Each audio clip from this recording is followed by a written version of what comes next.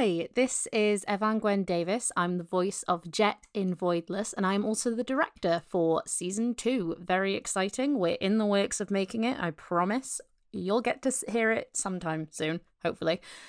I am not actually here to talk about Voidless, though. Right now, I am here to talk about a really cool audio drama called Chain of Being. Chain of Being is a mythic sci-fi audio drama that's set in a world of hyper-advanced technologies and ancient magics, and it's very, very cool. And the second season is getting made currently, right now, and is being crowdfunded, and you can donate to help get it made. Isn't that neat? The showrunner and sound designer Kai has worked on shows like Ethics Town, Super Suits, Realms of Peril and Glory. Really talented, really incredible, and they're hoping to make Season 2 even cooler than Season 1, which had almost no budget. So, if Season 2 has a budget, imagine how cool that's going to be. There's going to be a more ambitious plot, a bigger cast, better sound design, and a more extensive score. Speaking of bigger cast, that includes me. So if you want to hear more of Jet, come listen to Chain of Being. I won't be playing Jet in it, but I'll be in it. Pretty cool. So, this is where we're going to need you guys' help to get Season 2 made, which will be a thriller and full of abstract and experimental elements and exploring themes of state, neoliberalism, fascism, the importance of relationships in the world that keeps you isolated. We need money to get it made. So, Chain of Being will need donations in the following link of seedandspark.com/fund/Chain of Being Season 2. That link will also be in the description for this episode. It will be incredible if you could donate any money at all, or even just spread the word around to get this incredible season made, because I really want to hear it, to be honest, so that would be great. You can also follow them on Twitter or Tumblr at Chain of Being. That's at Chain of Being, all one word for updates.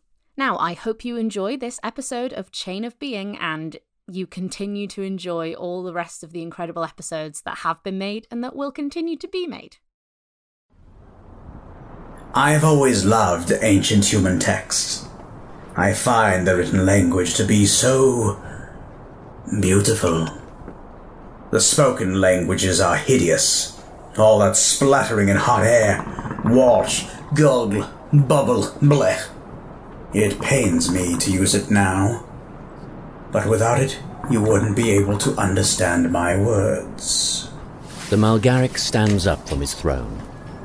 Bright, harsh sunlight from the surrounding desert filters through the slats in the ceiling and onto the bound and gagged face of a human, beaten and bloody. The oval room is filled with thugs, dacoits and bandits who stand and watch, drinking and muttering inaudibly to each other. But written down, it's magical. I've always thought so. And one day I read this quote. This is many, many years ago, mind you. Yea, though I walk through the valley of the shadow of death, I will fear no evil, for you are with me. I thought it must be fate. There it was. Shadow of Death, my name, right there in a text that was written long before humans even realized they weren't the center of the universe. Well, I'd be lying if I said it didn't make my light shine a little brighter. The human's face does not change. He stares at the Malgaric with a consistent, hateful expression. The Malgaric walks down the short set of carpeted stairs and crouches down in front of the human. The walls are lined with various trophies, Viatorian tapestries, human sculpture. Hass jewellery and various flags and cloaks ripped from council forces hang from the rafters and walls, all a messy display of wealth and power. Shadow of Death leans in, so the red lights of his body reflect on the skin of the human. A set of sharp blades hover below each ear. Now, human, I've been told that you... The Malgaric pushes a finger into the human's shoulder, who winces in pain. Are part of a group who are the direct descendants of some humans who stayed behind in their stellar system.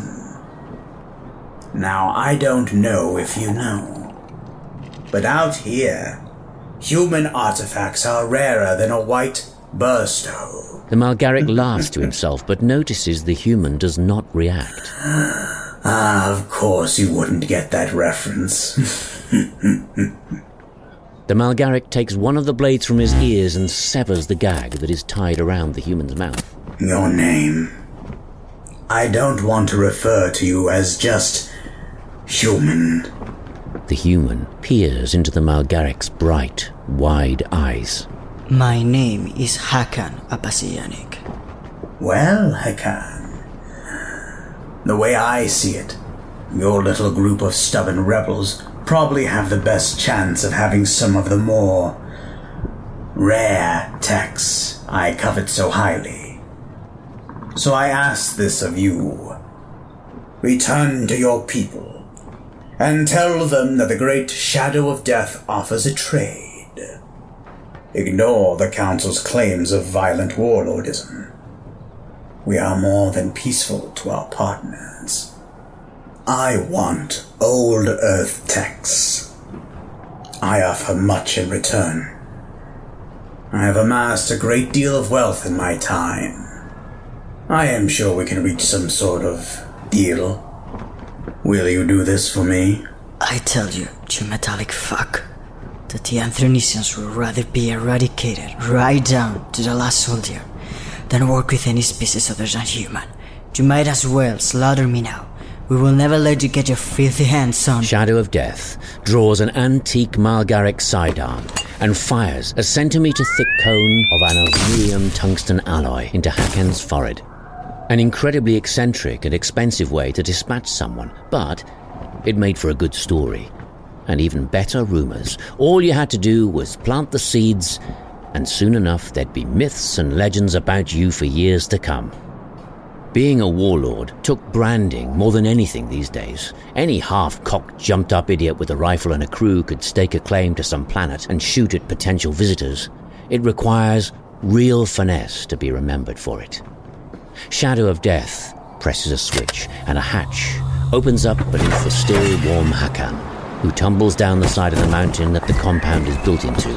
Shadow peers down as it slowly closes. He looks up to one of his lieutenants.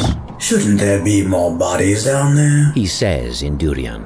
We've been disposing of them, sir. His lieutenant, a Durian, says. Drop all of that sir shit. Sorry, sir.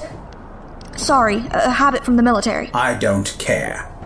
Why have you been removing the bodies? The entrance to the compound is just around the corner, and the smell can get hard to stomach.